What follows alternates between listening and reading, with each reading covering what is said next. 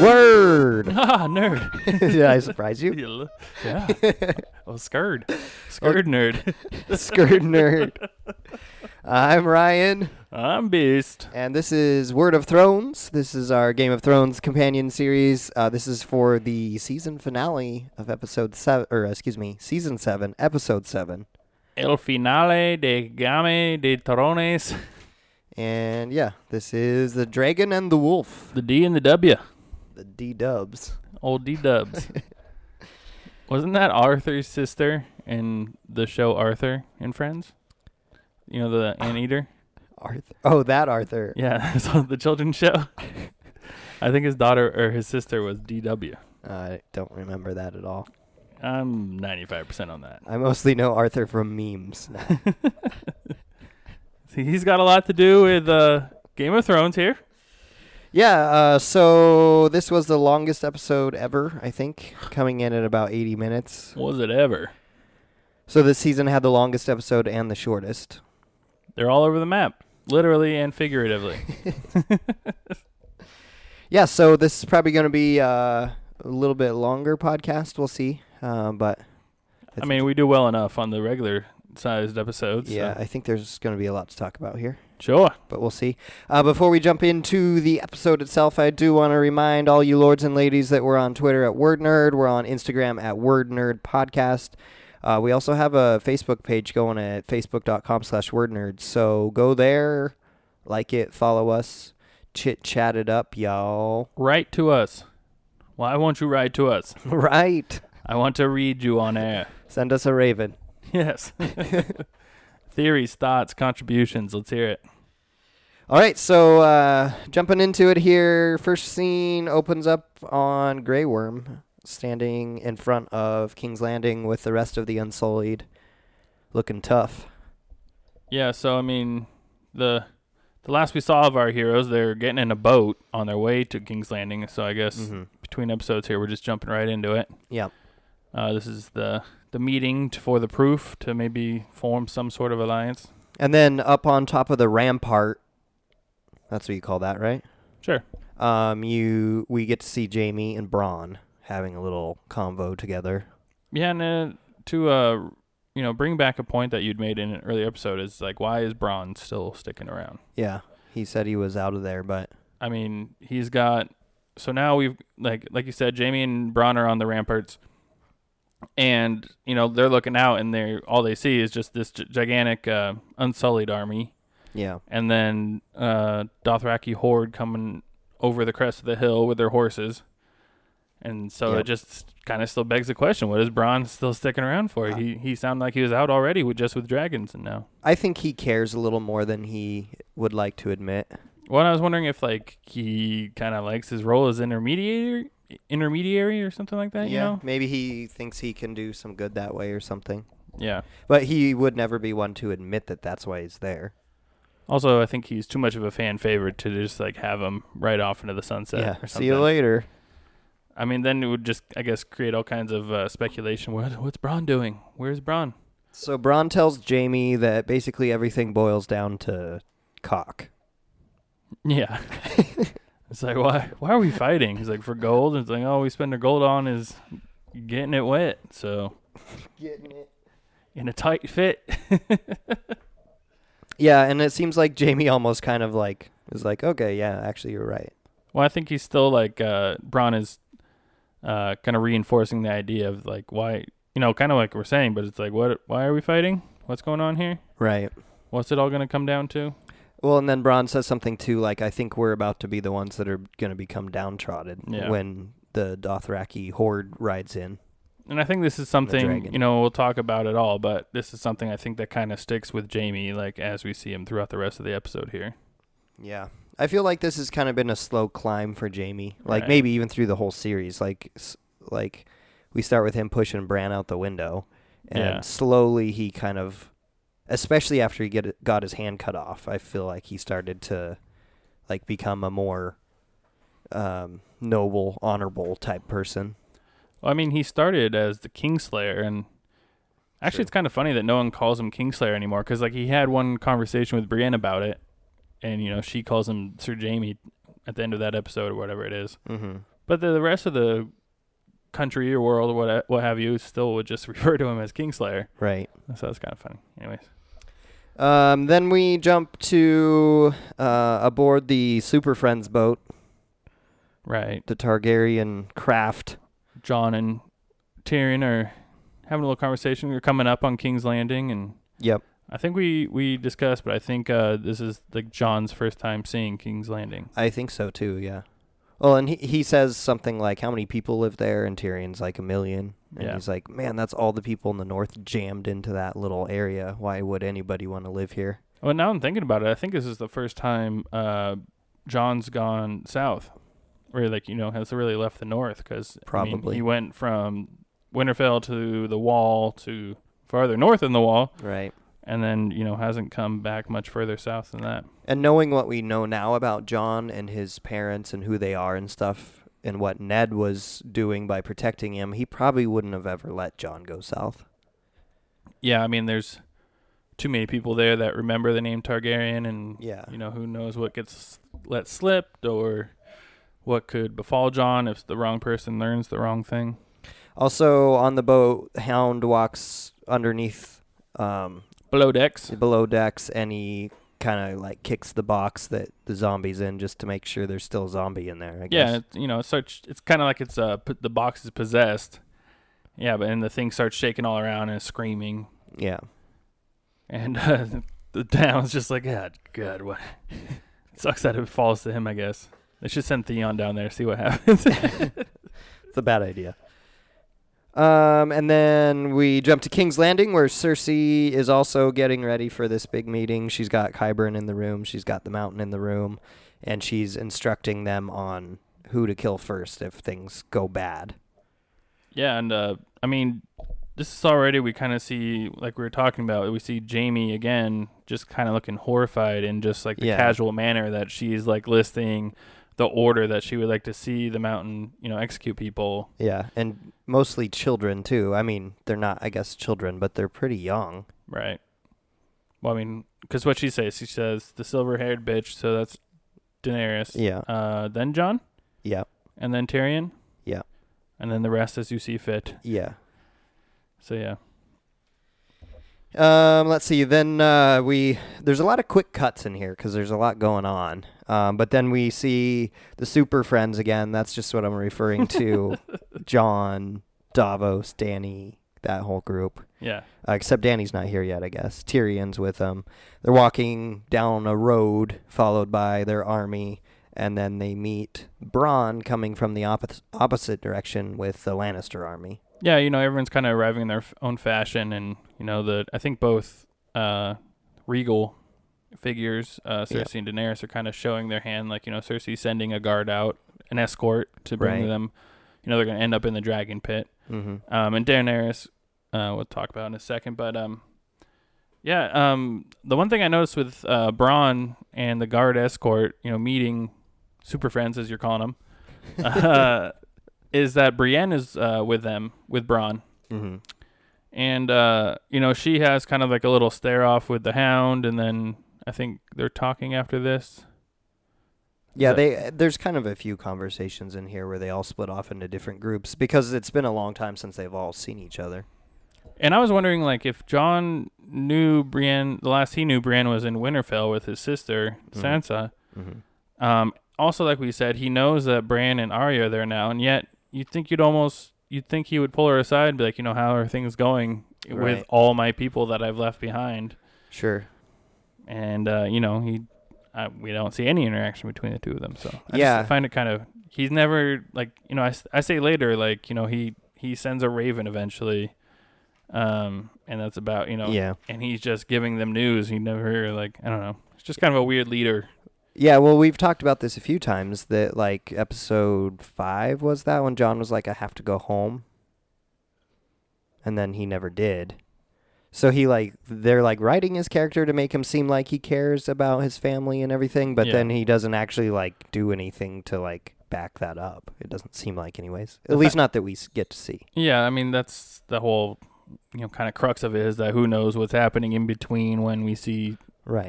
Certain people in certain places. So I guess you got to take it with a grain of salt. Or even how much time is passing. Yeah.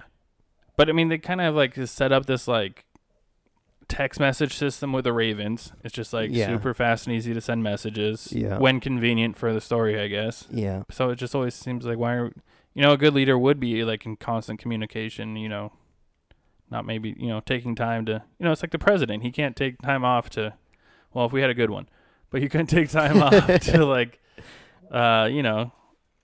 if a communication needs to be sent, you got to make it right then and there. That's kind of just what I'm thinking. Anyways. I also like to, in this scene, when Tyrion and Bronn start talking again, because they haven't seen each other since Tyrion escaped the capital. And he told him as soon as he met Bronn, whatever they're paying you, I'll pay you double. Because that's what he told him long time ago when they first met. Yeah. Right? Yeah. Yeah, if he said and remember, if anybody ever pays you to kill me, just remember, whatever they're paying you, I'll pay you double. And then this time he says, my offer still stands. Yeah. So I don't know if I kind of caught it the first time, but yeah, the second time around, like, oh, okay, I remembered better that, that had already kind of taken place. And this goes back a little bit to what we were just talking about a few minutes ago with Bronn and like him saying that, dragons are part of this. I'm not anymore. Yeah. Tyrion just offered to pay him twice as much as he's making to be on the other side. That seems like something Bronn would be interested in, but he must have some sort of loyalty to the Lannisters for some reason. He feels, or they have been just paying him this whole time, and he has. Yeah. He finally actually has enough gold that he's just like, it's not that big important, to add another $100 or whatever to my pocket. So plus, Bronn kind of says something along the lines too of like that he has the queen at his back and she owes him because he's Bronn of the Blackwater and he's done all this stuff for her. So.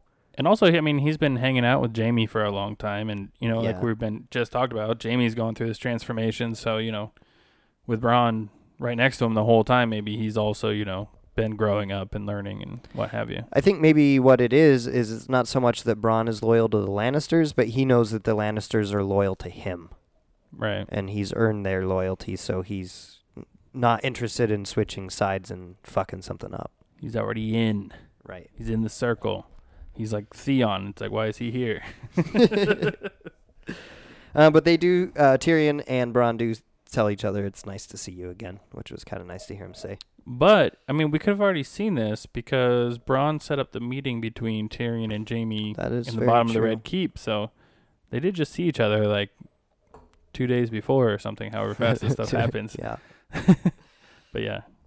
Yeah, so then we go into the dragon pits, which looks a lot like the Colosseum, kind of. It's just like this old arena-looking amphitheater.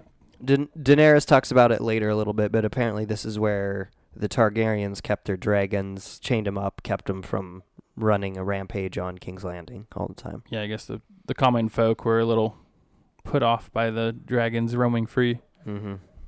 I would be too. Yeah, and so... Super Friends minus Daenerys they wind up, with their Bronn escort. They get there first. And, Cersei hasn't arrived with her entourage yet either. Mm-mm. And I kind of sensed a trap there for a minute. It's like, I wouldn't quite put it past Cersei to just, definitely not.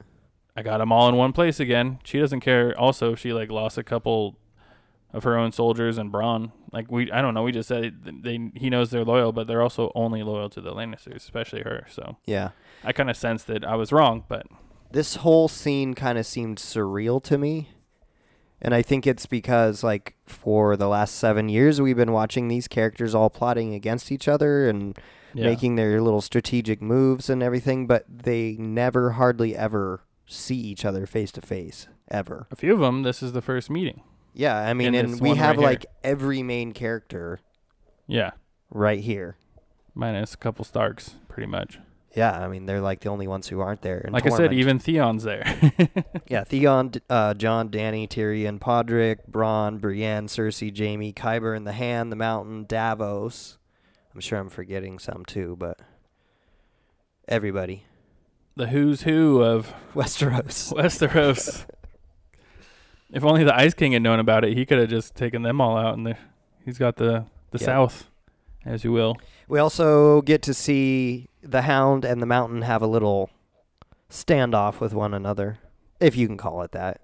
It seemed ready to pop off. Game Bowl. I thought so too. But the first time we watched this episode, I even mentioned to you, "Oh, that stage looks like perfect sword fighting space." Perfect for, I don't know, just a big broadsword battle. The Hound tells the Mountain that you always know who's coming for you, which I feel like he meant himself. Is that what you got from that? Oh, yeah, for sure. I mean, I guess there could be some backstory that we don't know about, and, but, I mean, we know the Hound betrayed, or the Mountain betrayed the Hound, so, I mean, that's the logical conclusion. I mean, it's kind of like the who saved Jamie from the dragon, and maybe we're overthinking it if we think it's like some kind of, obviously, I don't know. There's always a chance, but he walks right up to the Mountain, looks him right in the eye, and says something like, "Now you're even uglier than I am," or something. So I think he also realizes that his brother is not really his brother anymore. Yeah, I mean, you can only see his eye area, but his ocular area.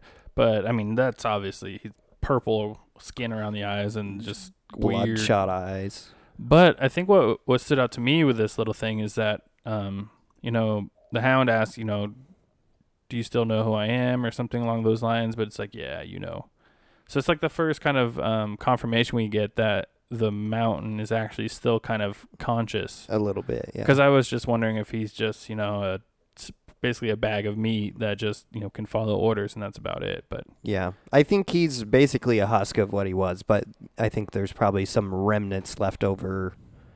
What if he ends up killing Cersei? I've thought about that before. Yeah. Especially since he's always in the room with her and stuff. If they reprogram him.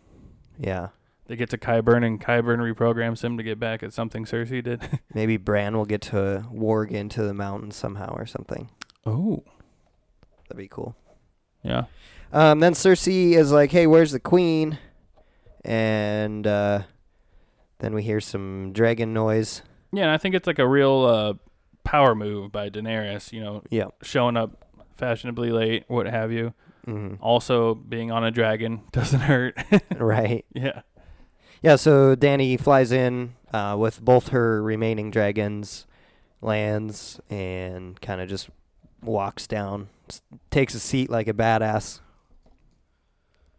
And I think Cersei gives her a little lip here, just like, we've been waiting for quite some time. Yeah. Daenerys just like, sorry. Took a wrong turn. Sorry. Yeah, and so, they kind of get to it, and Tyrion stands up to, start his little spiel. And yeah. But he gets, like, immediately interrupted by Euron, just, like, calling out Theon and be like, "Hey, bitch, I got your sister still." Yeah. And so I'm guessing this is the only reason Theon's in the scene. Probably. Is so that they can have this little interaction here. Yeah. So we can somehow transfer that knowledge to Theon, because that comes into play later in the episode. But that his sister's still alive? And that Euron has her. Yeah. Well, I guess he would have known that. He was there when he took her. Well, yeah, last he knew she was still alive. Yeah, but he just kind of eggs him on a little bit. Yeah. And then Tyrion really starts into his little pitch about... Real quick, too, though, I also think Theon was there maybe to maintain the balance of, like, having someone there that someone else hates. It seemed like it was, like, they kind of showed it, maybe with, like, the shots, but it was, like, Cersei Daenerys, or Cersei Tyrion, and, the Hound Mountain. Mm-hmm. So it was kind of, like, a weird, like, we got one of each to, like, face off. Yep. So it's weird that it's kind of, like, turned into this, like, family battle, and they've involved everyone in the continent. It's kind of like when you start off as a kid, you're with your family, and now it's like your friend's family. Yeah. That's kind of like where we're at now, because it's like, now we're all friends. Well, that's fine. A lot of them are actually family, too, though. Oh, yeah. So Tyrion starts in on his pitch. Jon kind of jumps in and helps him plead his case a little bit. Well rehearsed. Yeah, looks like they practiced this. Okay, I will say this, and then you will jump in, and you will start telling them what's going on. And then Tyrion tells Cersei that they've brought something, because he basically brings up that they want a truce, and she says, "Well, why the heck should I do that?" And then the Hound walks in with the big box that we saw earlier in the ship, sets it down, Yeah, he's like walking upstairs from some kind of basement in the dragon pit. Yeah. With a big old box on his back, and I was like thinking he should be called the Ox and not the Hound or something like that. He made it look heavy. And then he sets it down, slides the lid off, and at first nothing happens. Yeah, I had a small problem with that because they like on purpose showed the Hound like just jiggling the box a little bit and the thing inside freaking out. Yeah. And now he's like, drawing the bolts and opening the lid, and it's just quiet. I'm sure they did all that just for suspense to make you wonder. Because I know a lot of people, myself included, were wondering if the zombie gets too far away from the, White Walker that's controlling it, if the magic would if there's a range on that Wi-Fi. Yeah. Or what. So I was worried when nothing happened. I'm like, oh shit, it's just going to be a dead body in the box, and Cersei's not going to believe anything because she'd be like, oh cool, you brought me a dead guy. Yeah, that passed through my head as well.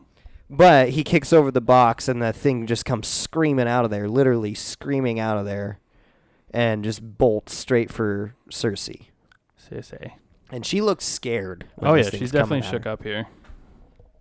The Hound stops it right. Yeah, he's got it on a chain and he pulls back on it, right? Or the chain's hooked to the box, I think maybe.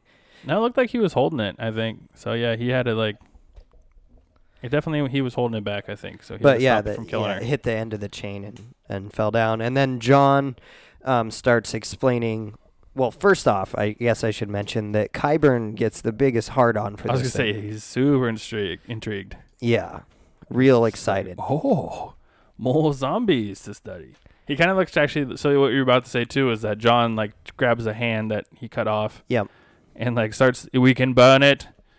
And, but he takes it from Qyburn and to light it on fire, and Qyburn's almost just wait, no, don't. I'm not done. Go play with that. Yeah, and then Jon pulls out a piece of dragon glass and says, or you can stab it with dragon glass, and I think he stabs it in the head, but it dies. Maybe in the chest, I don't remember. Yeah. But,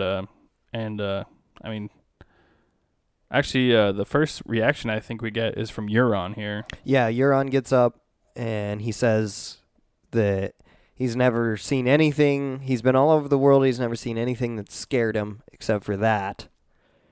And he asks if they can swim, and they say no. Yeah. And he says, okay, then I'm going back to my island.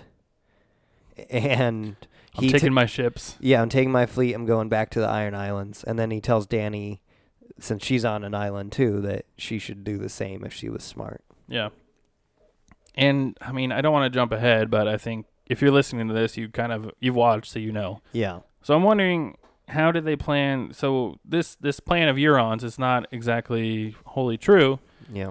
It's deception. Yeah. For him to go and escort or sail the Golden Company back from Bravos or wherever they're buying them from. Mm-hmm. So I'm wondering how they plan this deception. I guess Cersei knew that the plan all for everything, that they're coming to bring proof of the dead or something like that. I don't know if she did or not, because she seemed really surprised when that thing came out of there. Right. So that's what I'm thinking too, but it's how do you get her to the meeting then? I was wondering that when we watched this the second time too. I was wondering, how did Euron know, even if they had planned out, okay, you're going to leave at some point and go get the Golden Company, how did Euron know that this was the moment that he should? We need you to leave.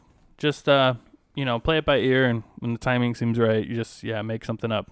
That must have been what it was, I guess. Oh, it worked out in my favor. Yeah. Yeah, so it's that seemed a little weak. I don't know, I bought it. The first time I saw it, I totally bought it. That he was leaving? Yeah. Yeah.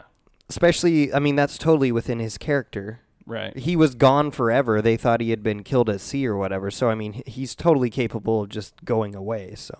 I wonder if this, I think there's kind of a rumor going around that Cersei's baby is actually Euron's. Maybe she cheated on Jaime, and I wonder if, this kind of proves it a little bit or something like that. How so? I guess that, like you said, it is in his character, and then he's still just on her orders and doing, So, I don't know. Yeah, it's certainly possible. He still thinks that they have a chance to win. I don't think Cersei's ever going to have this baby. No. Doesn't seem likely it would go against prophecy. Yeah. Although I've read some things where it says, like, kind of Game of Thrones, the books, kind of shit on their own prophecies sometimes. So you can't always take them, like, at face value. So I don't know if we've seen that. I mean, we've kind of seen prophecy come true in the show, so I don't know if you can apply that, you know, 'cause since they are separate entities. But right. Yeah. Let's see here. Yeah, so Euron. So Euron leaves. Cersei says that, okay, I'll withdraw my armies from the north. I will go have an armistice with you guys while you fight your battle under the condition that Jon Snow stays in King's Landing, bends a knee to her. Well, all she says is that, you know, I will abide by the truce as long as the king in the north does the same. Mm-hmm. And that's basically all she says. She doesn't say, like, you have to pledge loyalty or anything like that. So well, I feel like she implied it, and I think Jon felt that way too, because he comes back and says, I can't do that, I already have a queen.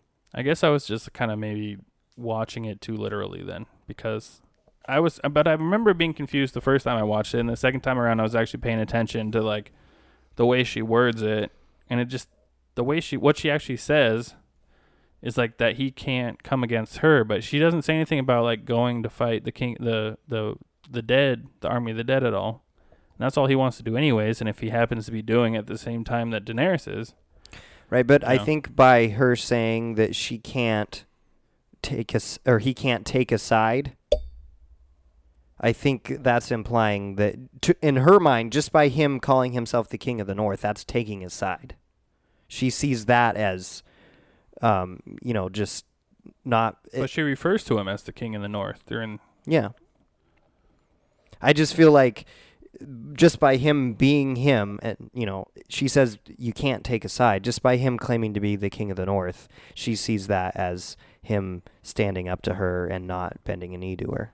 And I think, like I said, I think he feels that way too, because he tells her, you know, I am an honest guy, and that's why I can't do this. I can't stay here because I already have a queen. I don't know. It was confusing to me. So Cersei gets all mad and storms off with everybody. Yeah, and from what we see in, like, the coming scenes, I almost wonder if she, like, was playing this whole thing, like, she knew that, you know, Jon would never, like, bend to her will. Maybe. And because it seems like towards the end she plays it out almost perfectly the way she wants it. Right. Well, I mean, yeah, either way it's a win-win maybe, or as far as she sees it, because if he does agree to it, then she has the King of the North. Right. I mean, don't tell me that she wasn't going to, like, execute him or something. Mm-hmm. And then if he doesn't do it, then she doesn't have to join up. She can storm off and try to, you know, play the long play, kind of like she does here. Right. So she stalks off, and Tyrion announces that he needs to go talk to some sense into her. Yeah. And then everyone has, like, no, it should be me. And then Tyrion has to be like, nah, it should be me. Right. Yeah. Because he says that she definitely would kill any of you, and she may kill me, but I think he feels like he's got, like, the only shot of maybe not getting killed by her.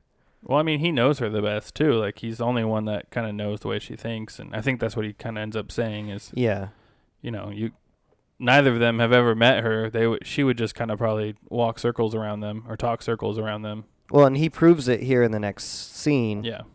When he's, like, egging her on to kill him as, like, a test, I guess.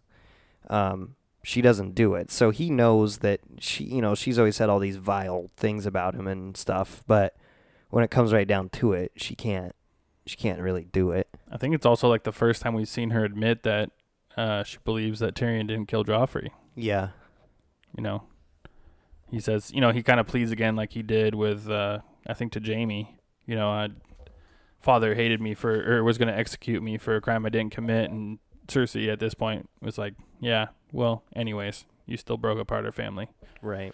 So yeah, that's what I was going to ask you is why do you think that when Tyrion is like, that's right, you know, I killed our father, it's my fault that your children are dead. Mm-hmm. Like I said, he's just kind of pushing her to see test her limits maybe. But why do you think that Cersei doesn't have him killed? because she does deep down feel for him because he is her brother, or because of, she's, like I said, she's playing that long con. It's all part of the manipulation. Yeah. Maybe she needs Tyrion to go back and, like, have this idea that she's pregnant. I almost think she's like faking the pregnancy. She could be. Because, like, she's not showing a belly or anything. So all we've had is her she kind of just used it to manipulate Jaime and now manipulate Tyrion. Yeah. Well, she's like rubbing her stomach, and then Tyrion just blurts out, "You're pregnant." And she looks shocked, though, that he... I just think she's so good at playing the Game of Thrones now. Maybe. That she knows like, you can't just be obvious with it. You have to kind of sucker them in. She kind of incepted the idea into his head that, all she did was sit there with her hand on her belly. But yeah. And, and they're talking about how they're, when she saw the dead thing, she wasn't thinking about the world. She was thinking about her. She's basically thinking of herself. She says her family, though. But, I mean, she hates Tyrion. We later, jumping ahead, she pushes Jaime away as well. Right. She doesn't have any other family. She has maybe a baby. Right. That's what I would thought she was referring to, was Jaime and her baby. Yeah. So Tyrion says you're pregnant, and then we get a cut to back to the dragon pits. Jon and Dany are having a little sidebar. Dany tells Jon that she can't have kids, and he's like, how do you know that? And she says, a witch told me. And he's like, did you ever think that maybe not is the best source? That totally occurred to me too, like, because she's mentioned that. I think even maybe it was last episode. She's like, he says something along the lines of, like, I like you, but I can never have children. It's like, according to whom? Right. That witch that hated you and hated your husband?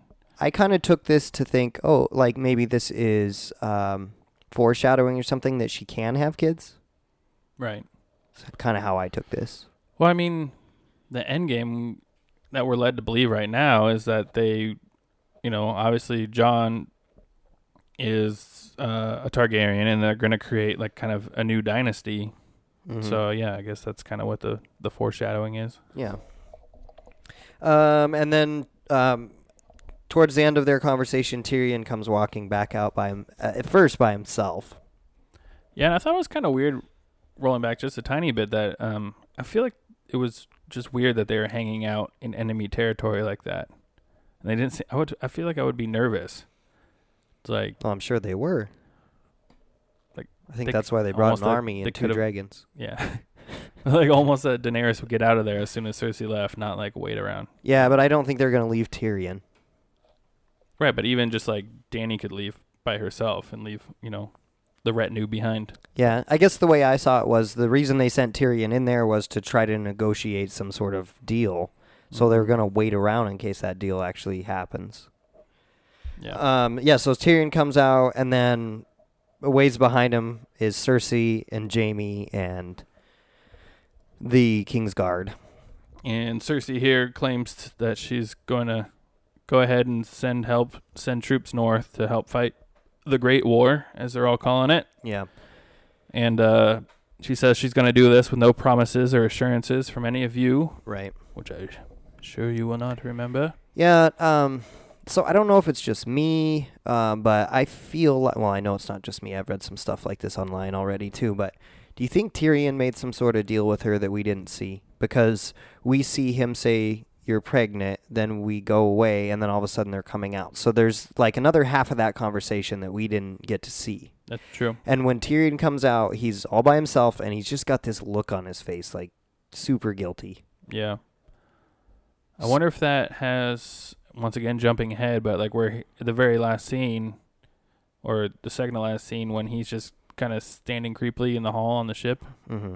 Maybe that he kind of has a similar look there too, so maybe it all. Yeah, he does. I read an interview today with the director, mm-hmm. and they asked him that very question. They said at the end, what's up with the look on Tyrion's face? Does it have something to do with, whatever he talked to Cersei about?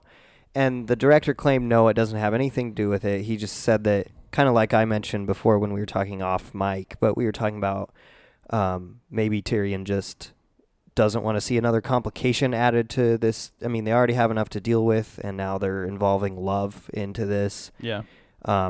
the director claims that's all it was that. But he's not just going to come out and like blow the whole cliffhanger if that's what it is. Yeah. Either. So.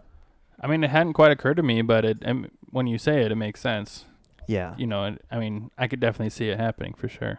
Yeah. I don't know if Tyrion would like do anything too terrible and like agree to give anyone else over or anything, but he might have agreed to give himself over if you're, something like that. Yeah, but I mean, we've talked a lot this season too about him, still feeling kind of, I think he's got something deep down loyal to his family. Yeah. And so. But jumping ahead again, if Jaime is not on Cersei's side anymore, he may not feel that way. Tyrion may not. He may, he has loyalty more to Jaime than Cersei, I think. Yeah. But I mean, the only person he could make a deal with too would be Cersei, because she's the only one with any kind of power. Right. So, yeah. So Cersei says she's going to help fight in the Great War. Then we go to Winterfell, and Sansa is sitting in her chamber with Littlefinger. Yeah, and Littlefinger's kind of trying to weaken Jon in Sansa's eyes, I think. Yeah. And kind of turn Sansa against Arya. So real quick here, the way this conversation gets started is Sansa's reading the Raven that had come from Jon. Yeah, and like I said, he hasn't sent... This is like the first thing we've kind of seen him maybe send back to Sansa to kind of let her know what's going on. She's been kind of in the dark this whole time. Right. It sounds like in the Raven, he explains that he's bent a knee to Dany. Right. And that I don't know, is that the one that says that they're coming back to Winterfell, or is that the one that says that they're going to meet the Queen? Probably that. Yeah, I think it's just that I've decided to atti us with Daenerys, and we're going to go have a little meeting of super friends. Yep. And then, like you said, Littlefinger How dare you? Littlefinger immediately starts to try to turn this into one of his little manipulations. I called it one of his manipulative motivational speeches. Yeah. He plays a game with Sansa where he tells her that he likes to imagine the worst possible outcome and then think backwards from there and try to figure. I mean, that just shows you what type of guy Littlefinger is. He's like always thinking of the worst of people. Yeah. I mean, and he's got a number of these kind of little mind games or, thought experiments that he does. Yeah. So, yeah. And he looks, he's, so the kind of game is just like, a series of questions, what is the worst thing that Arya could be doing to you? Why would she be doing that? Why would she come here?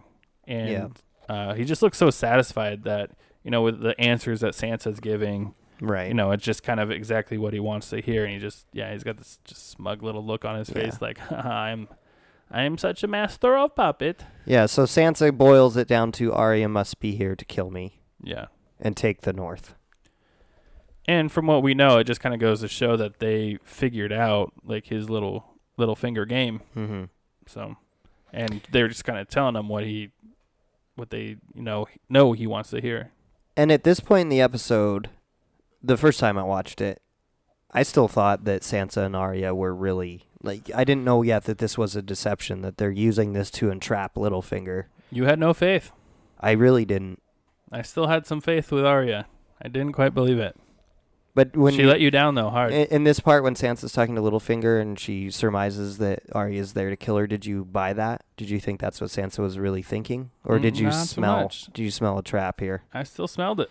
Yeah, I totally didn't. I didn't see it coming until she turned to him in the Great Hall and charged him. You didn't see it when Arya was just entering the Great Hall? Nope. I think I did. Nope. I was like, no, there's no way. I started to think about, like, can Arya kill all these people?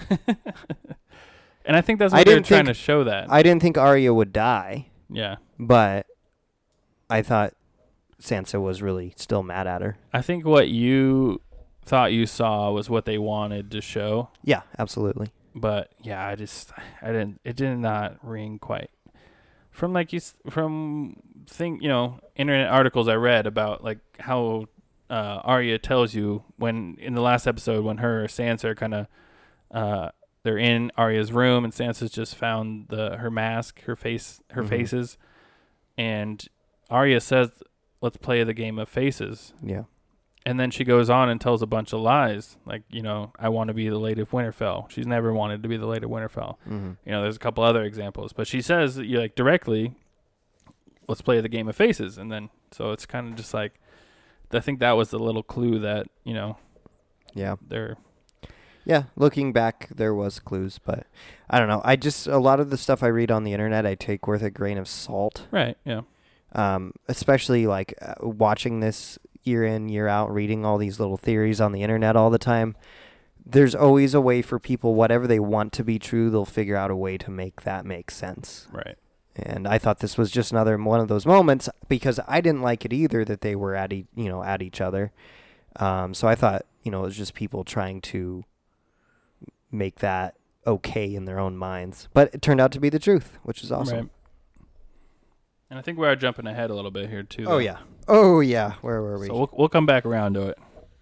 So now we're back in Dragonstone, and they're back in the war room. Yep. So they just warped back from King's Landing real quick. Although I guess we've looked at the map, and Dragonstone's not that far away, so they could just kind of a day's ride or something. Yeah, or on a boat, it wouldn't be that far at all. Right. So I think they have this plan to go to Winterfell. I mean, at this point, they think that they have a kind of a tentative new ally, a bunch of new troops. So they're kind of preparing finally to head north. And so definitely on this time back to the wall and the north. Mm-hmm. Jon just obviously, I guess, made a plan to stop at Winterfell. Yeah. So they have two different competing ideas about whether they should go together or whether they should go separately. Yeah, and it's Jorah versus Jon kind of with the two different ideas. Right. Jorah thinks that Daenerys should fly the dragon, just get there, be safe. And Jon tries to convince her that they should take a boat and land at White Harbor. Right. We need to convince these people that you're not here to rule the North, you're here to help the North. And from what I remember of season 1, and also now that I'm reading the book, but, Catelyn, when she goes to head off Ned at King's Landing, she has to, ride real hard, 3 days or something just to go from Winterfell to White Harbor, where she catches a boat. That's where they're going to, isn't it? So their plan now is to drive boat to White Harbor and then ride, and they're not going to be galloping full speed the whole way. So the worry that Jorah has is that they're going to be on the King's Road for a long time, which is she's going to be vulnerable, and he's got a point. They'll probably be out there for maybe a week or so. Right, and she's highly recognizable. But, and then we see her again. She's done this before in the last few episodes, is that she takes Jon's advice over anyone else's who's been on her side, Yeah. Jorah's been there since season 1, since the very beginning. I think she's very quickly come to respect Jon quite a bit. Yeah. Well, and she even tells him in a previous scene that we were talking about when they're still in the dragon pit, she tells him that if she would have just listened to him the whole time, none of this mess would have ever happened. Yeah. So I think she's come to see him for what he is, as completely honorable, even when it would have saved everyone else for him to lie and agree with Cersei's deal. He still didn't do it because he's too honorable to lie. Do you think that's a conflict that we're going to see next season? Is that maybe she thinks he knew who he was this whole time or something? No. And lied about it? I don't think that so much. I just think it's probably going to create some sort of friction between the two of them because or maybe she'll see him as more maybe a threat. Maybe Jon learns it and then kind of keeps it from her, and then that kind of breaks the whole trust thing that they're setting up now, because that's always like a woman's I don't care what you did, I just cared that you lied, so maybe that's the cardinal sin. I don't know. I think theorizing here. I think anybody that knows Jon would know that he would tell the truth if he knew the truth. Right. But I do think maybe that I don't know so much that Jon wants to lead, but she may feel threatened. Right. In her seat of power. Just because he is the heir. Right. And if the public were to know that, they may want him as their leader and not her because he's the rightful heir and not her. Also, the only two people that have, any kind of proof would be Bran, which is his brother, and Sam, who is his friend. Right. So really that's the only two sources they have to go on, and Bran is on visions, so it's how do you... Right. who's really to say that this is actually the case? There's actually going to be no proof of it. Well, Sam took all those books, including the one that had the record of Lyanna marrying Rhaegar. So maybe there's like a later record of him being there for the birth. Well, he wasn't there for the birth, though, because Ned was. Ned took him, like, right from birth to Winterfell. Mm-hmm. Or, wherever. Who knows where he stopped, but... Yeah. Well, and if one of them takes power, be it Jon or probably Dany, and they say, this is the son of Rhaegar, everybody is going to believe it, because they're the monarch. I don't know if they would accept it. They've had an incestual royal couple here for quite a while now. I'm sure she's not going to do much to, like, make the people happy here in the next coming season, so... Back on Dragonstone, as Jon's leaving the war room, he walks through the throne room, and Theon catches up with him and stops Jon and says he wants to have a word with him. And he wants to whine a little bit. Yeah, he basically wants to tell Jon that he wants to go after Yara. Yeah, and Jon basically puts a little backbone back into Ulrich. Yeah, he tells him you're a Stark and you're a Greyjoy, and if you want to go get her, what are you still doing here? And he doesn't really let, Theon Con's like, I've done such horrible things. Is he a beetle? Yeah, he's from Liverpool. But, so Jon doesn't quite let Theon off the hook per se, but he does, like, forgive him a bit. Yeah, he's like, I'll forgive you for what I can, something like that. And then that gives Theon enough balls to go off on a side quest and go out on the beach and get his ass kicked. I'm guessing that him going to save Yara will eventually, like, save the day at some point in the upcoming season. Yeah. And like a last minute thing, the boats arrive or what have you. Mm-hmm. And here comes Theon to save the day. Mm-hmm. Maybe. We'll see. Yeah, so Theon goes out on the beach and tells his bannermen that... we must save Yara. Yeah, and the main guy he literally spits in Theon's face. Yeah, but when he does that, my mind went back to Theon's time with Ramsay, and it's like that's nothing to him. Like nothing this guy can do to him can really compare to what he's already gone through by becoming Ramsay's little dog. Right. So yeah, the guy spits on him, but he's just like, man, I have no shame left. Right. And he also has he's now finally gained a little confidence to go with that no shame, but I mean. He fights the guy, but he's getting his ass kicked up to the point till the guy tries to knee him in the balls, and he's like, Yeah. He tries like 4 or 5 times, and then he's just like, I got no balls. Yeah, so Theon triumphs, and I think he kills this guy. It's hard to say, but he punches him in the side of the head, like... He's out. Yeah. So one way or another, he's not going with him. And everybody listens to this knows that I'm not like the biggest fan of Theon, and I haven't been for a while. Like, I feel like his character just stopped developing like 2 seasons ago. I mean, he didn't have very far to go anyways. I kind of wish Theon would have died right here on this beach. That he would have got a backbone, tried to stand up, and got his ass kicked and killed. It's sort of like a too little, too late sort of thing. Like I said, I think it's got to mean that he's got some kind of part to play. I just don't want Theon to save the day because I will never see him as a hero. Yeah. Well, I mean, he's the perfect, like, redeeming kind of character, I guess, because he has done the unspeakable, so... Right. But I also feel like he's had umpteen chances to redeem himself so far, and he never does. Well, maybe it's like what you said with Tyrion, where he saves the day by, sacrificing himself, at least. Yeah. So maybe we'll see that. Right. I don't know. I mean, he did help Sansa get away, but that's like the only good thing he's done. Yeah. He betrayed Robb. He even when Yara tried to, he even mentions this when Yara tried to rescue him, he wouldn't go with her. Yeah. Got her in big trouble. He had a chance to save her this season, and he jumped right off the side of the boat. He couldn't have saved her there. There was nothing to do. No, but my point is that he's had a lot of chances, and he's never done anything. He's been just the ultimate coward. Right.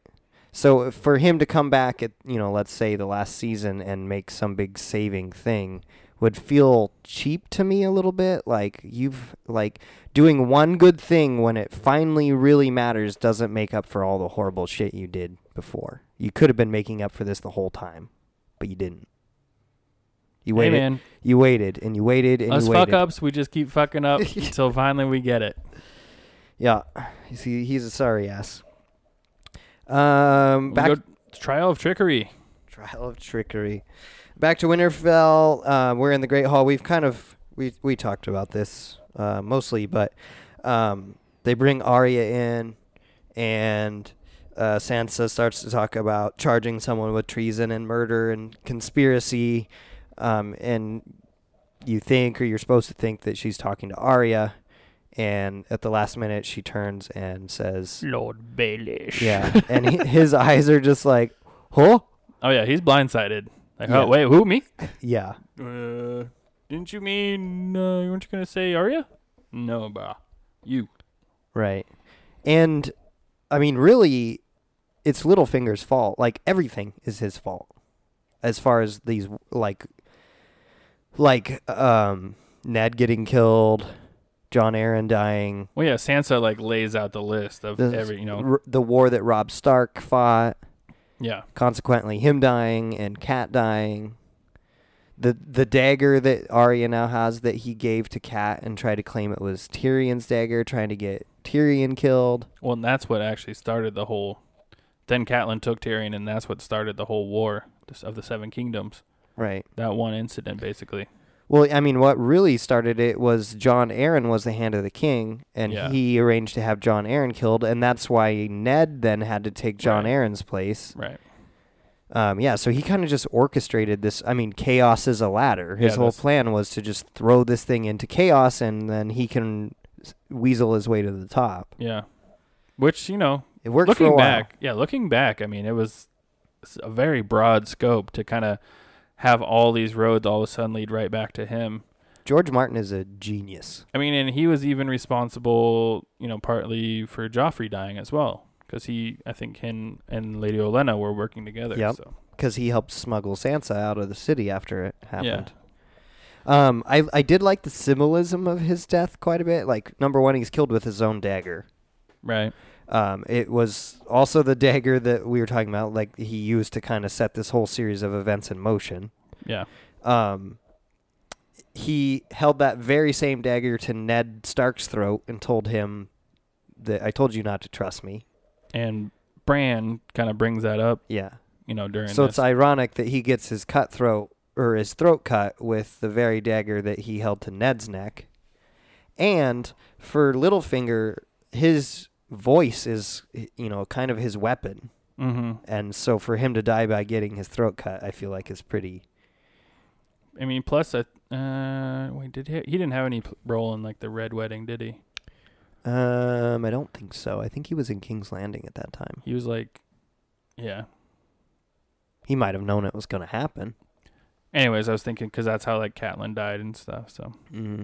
And she got her throat cut, too. Yeah, and I mean, first of all, Sansa gives him, you are accused of this, or you did this and this and this, you're accused of this and this, do you deny it? And he takes a while, like, he has a bunch of answers. Yeah.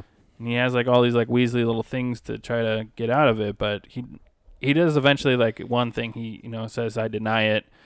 And the one thing he actually, like, full on out denies is, like, the one about Ned. And he's like, none of you were there. None of you know the truth. And Bran just immediately drops, like, I know exactly what you said. You held a dagger to his throat. And he set this up with, like, when he told Peter Baelish, chaos is a ladder, a few episodes ago. So, I mean, Littlefinger already kind of knows that he can... Mm-hmm. He's like, you know things, man. That's weird. Okay. Right. Yeah, and then all his attempts to get out of... I mean, he obviously sees the end coming. Yeah, and Sansa kind of turns his, like, think the worst game back on him. Right. She starts to fill in, play his game with him as the subject of it instead of Arya. Yeah, what's the worst thing that you would want? You turn me and my sister against each other. Right. Blah, blah, blah. Yeah, and then all his attempts to, like, get out of the inevitable are just super pathetic. Like, tries to get the guy from the Vale to bring him back to the Vale. I'm the Lord Commander, and like all of a sudden that title just you can kind of see like how paper thin that kind of shit is. Yeah. So I'm the Lord Commander, and they're just like so. Yeah, he's like, I don't think so. Yeah, and then he gets on his knees and starts boo-hooing, starts crying, and then that doesn't work. Obviously it's crocodile tears, and then he's just Sansa, I loved your mother. It's like you betrayed her. I loved you, and you betrayed me. Right. And then that's Arya just is heard enough. Yep. And the last thing I think that he says is Sansa. And I was wondering, who has to clean that up? They have people. They got folks. I work too many jobs. I know there's got to be someone that cleans that up. But yeah, no more. And we finally have a death this season. Like we haven't this really I think we talked about it. We lost Top Knot. Mm-hmm. And I don't know, one other person that I don't think was a huge. And we lost a dragon. That was decently big. But I mean, we're used to losing a main character. And we finally, this is the big one. Yep. Yeah. So. And then we go back to King's Landing, where Jaime's meeting with his generals, I guess. Yeah, I guess they, remember they said call in the Bannermen. I think these are the Bannermen. Right. So he and Cersei walks in and asks. He dismisses the rest of the generals, and she asks, "What are you guys doing?" And he said that he's going over the plan to ride north, and that's when she tells him, "This ain't happening. We're not riding north. You're the stupidest Lannister." Yeah. Yeah. Let's see here. She lays out the plan. We're not going north. We're gonna do the Cersei thing and kind of backstab everyone and do exactly what we said. Jon was too honorable that shit almost went south, and she is just the exact opposite and not honorable whatsoever. She can easily say one thing and do another. Yeah, and this is kind of the straw that broke the camel's back a little bit for Jaime. Yeah. He's, basically he doesn't want to go back on their word. He wants to help. She seems like she's pushing him away on purpose. And she's when she's talking to Tyrion earlier, Tyrion's talking about Daenerys and how she's knows herself and got an advisor that will stop her worst impulses. And in that scene, Cersei says, I don't want to stop my worst impulses. Mm-hmm. And I think, now jumping back to this scene, I think she sees Jaime as that advisor because he's kind of grown a conscience. Yeah. And she doesn't want to have a conscience, and so she cuts ties. Mm-hmm. She has a second brother invite death upon himself. Yeah, I was just going to say that. And a second time she chooses not to. Right. And then he walks away, and I don't know if she really wanted him to go because she kind of gets up and walks after him. Yeah, and she has yelled, no one walks away from me. Right. But that's also when he then you can kill me, but and she, like I said, chooses not to. He's like, I didn't think you would, and he just walks past the mountain and leaves. Right. But when she follows him, I saw a little bit of symbolism here too, because she follows him out onto that map that's painted on the floor. Yeah. And then basically that leaves her alone on the map. She alone is ruling Westeros now. She has no more allies. Yeah, and more also still symbolically, still surrounded. That's a war map, so it's showing all her enemies around her too. So we're still seeing, right. Now she's just alone and surrounded on all sides. Yeah. And then we get a couple cool shots of the snow starting to fall. Yeah, we see Jaime riding away. Yep. He's covering up the hand. Yeah. Do you think I'm curious where he's going. Yeah, I was going to say, are we supposed to think because he's covering up his golden hand that he's going to go into hiding or something, that he's going to try to go someplace where nobody's going to recognize him? My initial thought is that he's going to honor what they kind of decided upon. Right. What he was planning on doing, which was fighting alongside them. Right. I kind of think he's maybe headed to Winterfell or something like that. Well, and also gold is kind of symbolic for the Lannisters. Yeah. So by him covering up his hand, is that him kind of shedding his family? Yeah. Yeah. I could see that. Yeah, I would definitely put that together. Yeah, so and you can see the snow falling in the dragon pit, and so it's snowing in King's Landing now, which we haven't seen before yet which either. Which is very far south. And again, the map becomes a piece of symbolism. You can see the snow falling through the courtyard onto the map. Mm-hmm, which is all of Westeros. Yeah, you kind of see, okay, now all of Westeros it's winter. Everything's covered in snow. And I think it's going to symbolize what we see right the last scene, but before that... Yeah, before that, back to Winterfell. Bran's sitting in front of the fire, staring off despondently, using Cerebro. Yeah, it's his favorite thing to do now is just stare off. Sam comes in, So we got to see where Sam left after Citadel. He's gone to Winterfell. I just had a crazy epiphany. Yeah. Bran's not the Night King. Bran is the Lord of Light. He's always staring in the fire and stuff, and then Could be. do people always see visions? Is when they're staring in the fire, so maybe he's putting visions in people's head I mean, it's possible. and directing this whole thing. Maybe he's both. And it's just Bran versus Bran chess match here. Sorry, that just occurred to me literally just now. So Sam walks in, and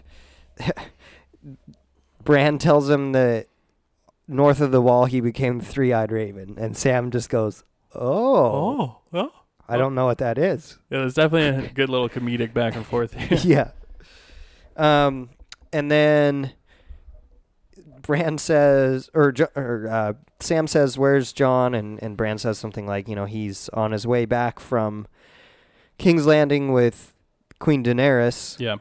And he's like, "Did you see that in a vision?" Yeah, and Bran just holds up a raven skull and just kind of like shakes it like, "Nah, I saw it in this paper vision."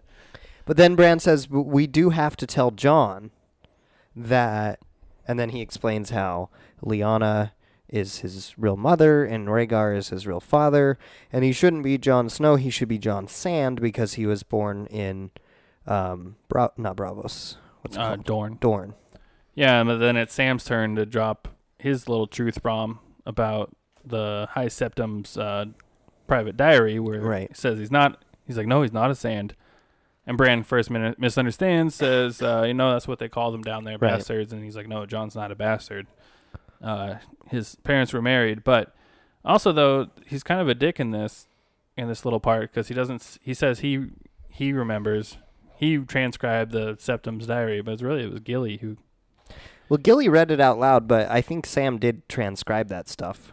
Or maybe Gilly helped him do that, but wasn't part of his punishment transcribing a bunch of books? Yeah.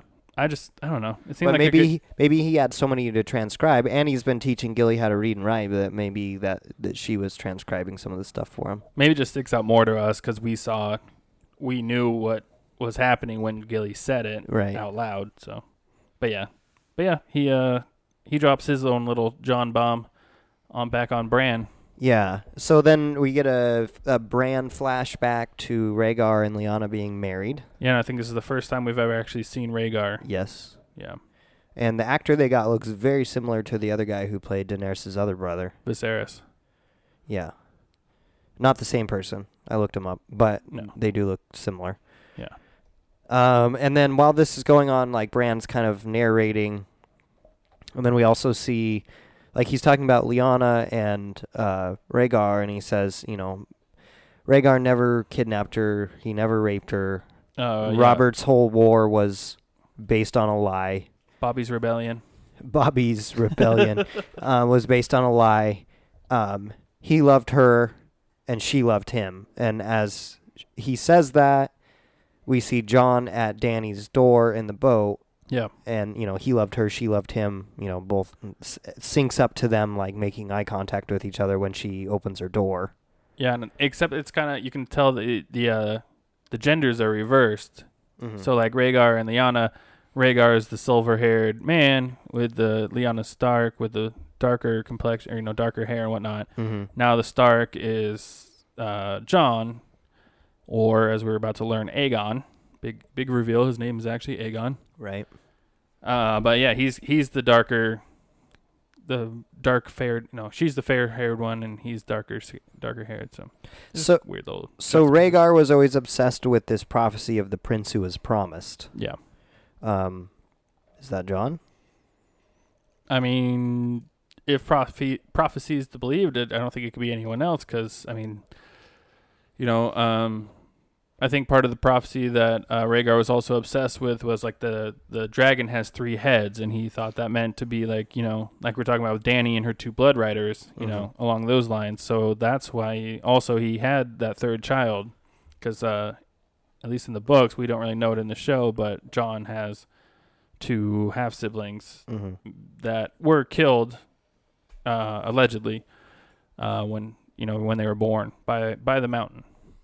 I did want to mention here real quick, I do know in the books that So Rhaegar the Fourth, the first Rhaegar not Rhaegar, Aegon.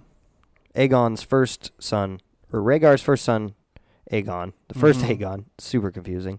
Fagon. Was switched at birth. So the baby that was killed by the mountain was not actually Aegon. Aegon snuck off and became Young Griff. And young Griff allegedly. Allegedly. He may be just a fake power player. Yeah.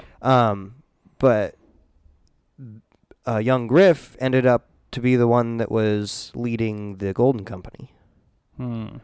So if they are indeed, like they've done quite a bit with this show, like tying certain characters, intertwining, making one story out of multiple stories to condense things a little bit, and Cersei does go get the Golden Company, is Jon going to somehow end up leading the Golden Company at some point?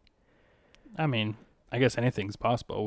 The show's not like I think we said, the show hasn't made any reference to this other Aegon at all. So really, they have. I mean, just by they've mentioned that he was killed as a child. Just like Oberyn saying that's why he hated the Lannisters, basically, I guess. Yeah. But yeah. Also, I think I read another theory, like what if what's his name, Dolores Varys or whatever, the guy that Dario Naharis. Yeah. What if he's leading the Golden Company when they go get her? Could be. Yeah. And then he just sees Daenerys and he's not going to like Jon. Right. Yep. Yeah, and then Jon and Dany, Aegon and Daenerys. Brown chicken pow cow. Get it on. Yep. And Tyrion's being a creep about it. Which means that Dany is his aunt.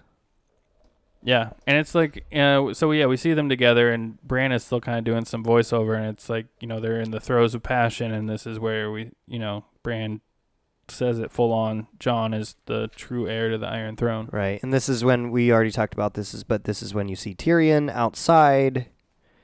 He sees Jon go in, and he has this look on his face like, Yay. He's not enjoying this. No.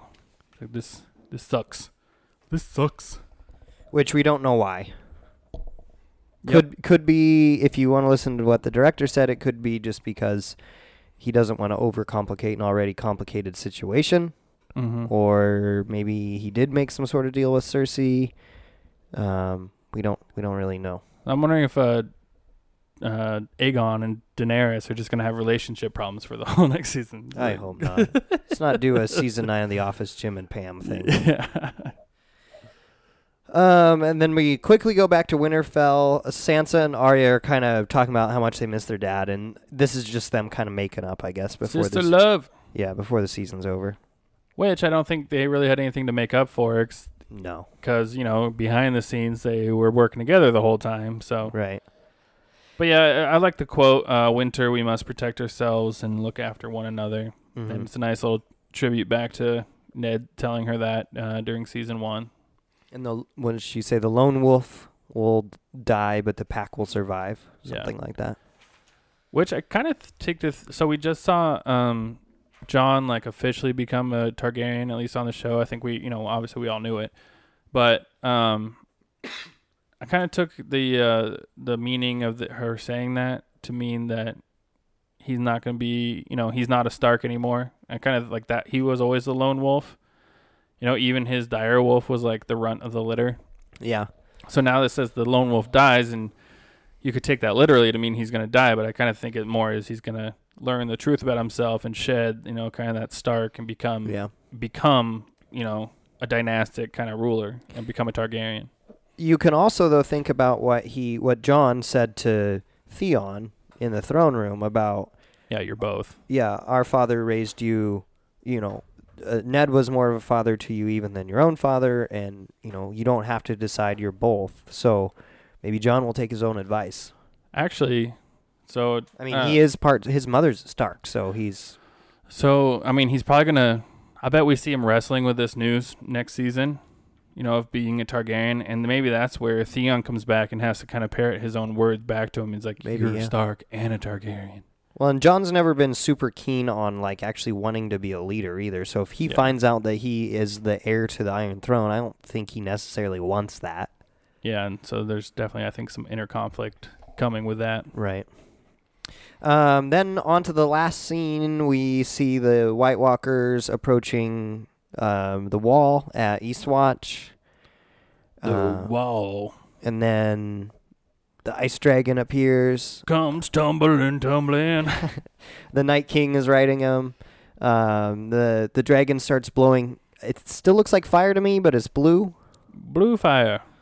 Which I wonder if it's like cold fire or if it's actually hot fire. I don't know.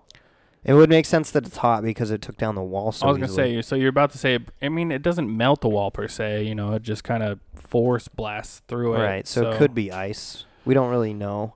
To me, it seems like White Walkers and zombies and all that stuff. I mean, they even said it earlier in this episode. You can burn them or you can stab them with dragon glass. They're extremely weak to fire. Yeah. So it seems like if a dragon that's a White Walker blew fire, it would just destroy itself. It's blue dragon magic. Yeah. Anyways, so they blast the wall. The wall comes tumbling down. Tumbling. Tormund and Eye Patch, never can remember that guy's name. Barrick are there. All I care about is if Tormund lives or dies through this. Kind of think he died, but we'll see. I don't, just based on the size of the chunk of that wall that went down, I do not see them getting away from there, but it is a TV show, and Bronn, like first episode this season, or second episode, when he almost got smoked by the dragon, but just like jumped out of the way, 2 feet. 50 feet out of the way. Could be something like that too. So yeah, I mean, like you said, the wall collapses from where the dragon hits it, like all the way to the coast. Yeah, like they're at Eastwatch. The way they shot, so they show Tormund and Barrick, like, you know, look back, and there's some other guys, you know, I guess I would have to say to the west. It looks like they're looking back the west, the way they shot it. And then those guys fall. Yeah. And so if we're to see, from what we see when they zoom back out, like I said, that one section is destroyed, and then it goes east from there. Yeah.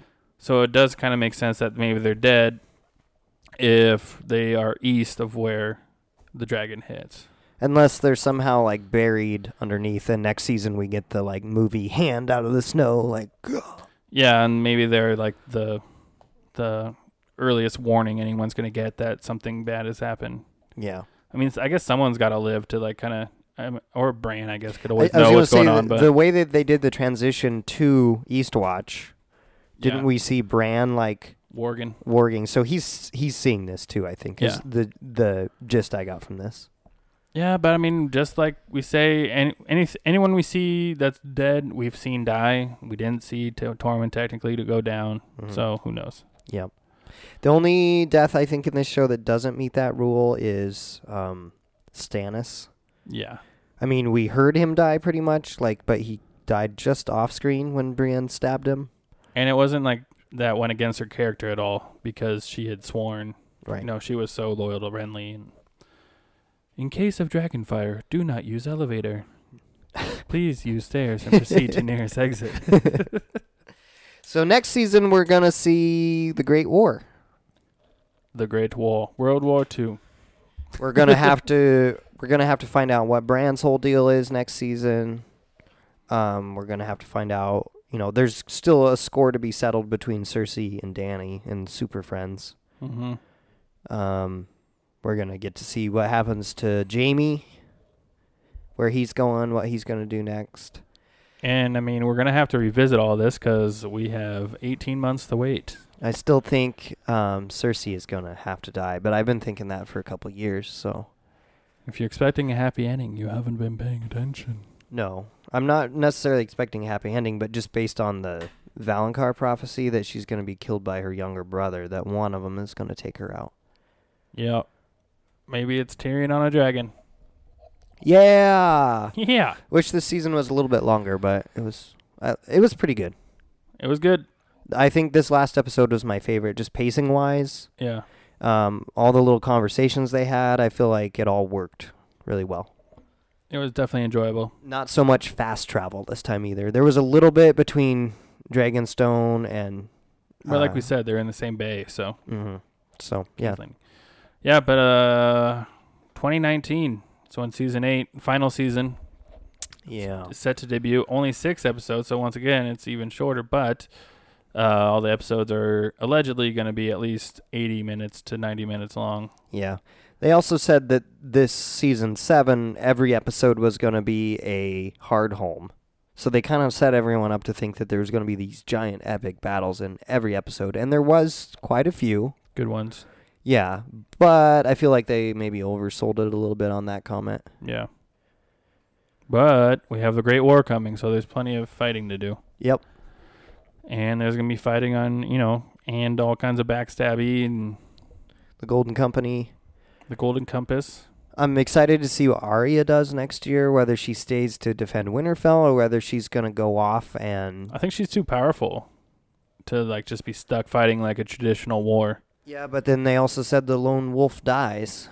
Right, and they got to stay together. Stick. Well, Jon and Daenerys are also on their way to Winterfell, so there's all kinds of... Super friends. Super friends, Justice League meeting up, so... Yeah, so We'll I'm see where excited. people go. We'll see where we're at in a year and a half. Yes, sir. So, again, we are on Twitter at Wurd Nerd. We're on Instagram at Wurd Nerd Podcast and Facebook.com/WurdNerd. You can also send us those electronic mails to wordnerdpodcast@gmail.com. Galectronic mail. And I am on Twitter at Ryan Casey Pie. And I'm on Instagram at Beastickles. That's BEASTICKLES. Beast Tickles, 1T Tickles. 1T Tickles. All right, folks. We'll see you next time. And I guess we should mention that maybe we might do more of these for older episodes. Yeah. So keep an ear out for that. Yeah. I think maybe we'll take a little break from this sort of thing. Right. But jump back into some other topics. Given we have so much time, I think it would be fun to go back and talk about old episodes. For sure. Yeah. All right. Word Nerd.